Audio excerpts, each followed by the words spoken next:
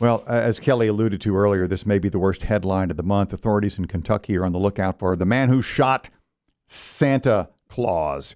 We take you to Lexington, Kentucky, WLEX.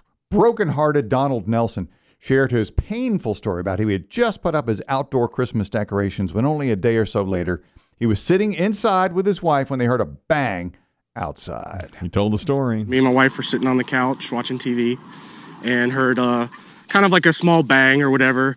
So she asked me to take a look, and when I looked out the front door, we saw that the inflatable had fallen over. I went back and looked at our home security camera, and it actually showed a vehicle turn around in the court and a sound that sounded like a firearm, shoot it, and as soon as that noise went off, the inflatable fell down. Over on itself. I don't know what kind of weapon they used, but Kris Kringle had an 18-inch bullet hole in his side. Wow. It's horrible. How can you do that to Santa? He fell in over. He fell in.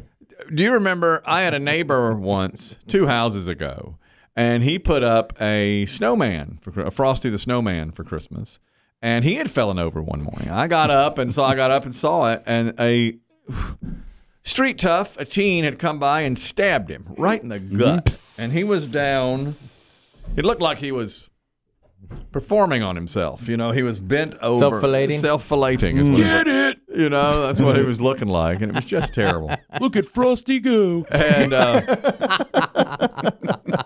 Happy birthday. my neighbor said to me in daylight hours later, Did you do this? I know you think you're funny. No.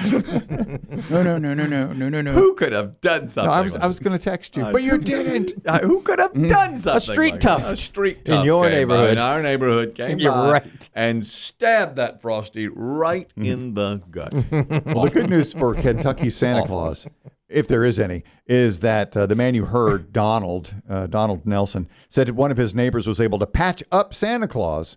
So he lives Thank God. for now. And approximate retail value of an inflatable Santa, this is a $200 model. Oh, okay. So it's not cheap. No, those things No, are it's not expensive. cheap. Of course it's not cheap. I'm very upset. I think it's because I lived it.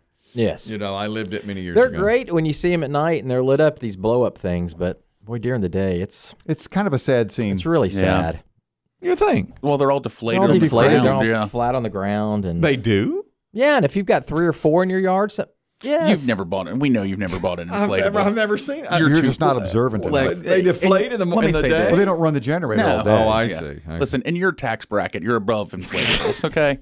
You're in the classic white deer category. I see a lot of those. White deer lit up. That's how you know. Do you like? What do you? That's how you know they make over $100K a year. That's one of my. You know, always talk about my biggie-isms. Yeah. That's one of them. When I drive by and somebody has just like the white classic deer with clear lights on their bushes, that's a family that makes over $100K. More deer, Biggie? Higher? Yeah. More deer. Yeah. And but if there's inflatables in the yard, that's my people. Yeah.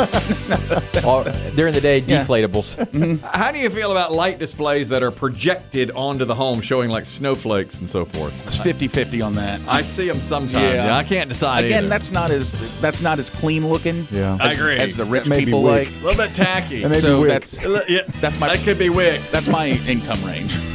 Yeah. Yeah. Seriously. Yeah, I know what you mean. That's a Go little by, bit. if you don't believe me, drive by some nice neighborhoods. Okay. Or don't. Good luck getting past the gate.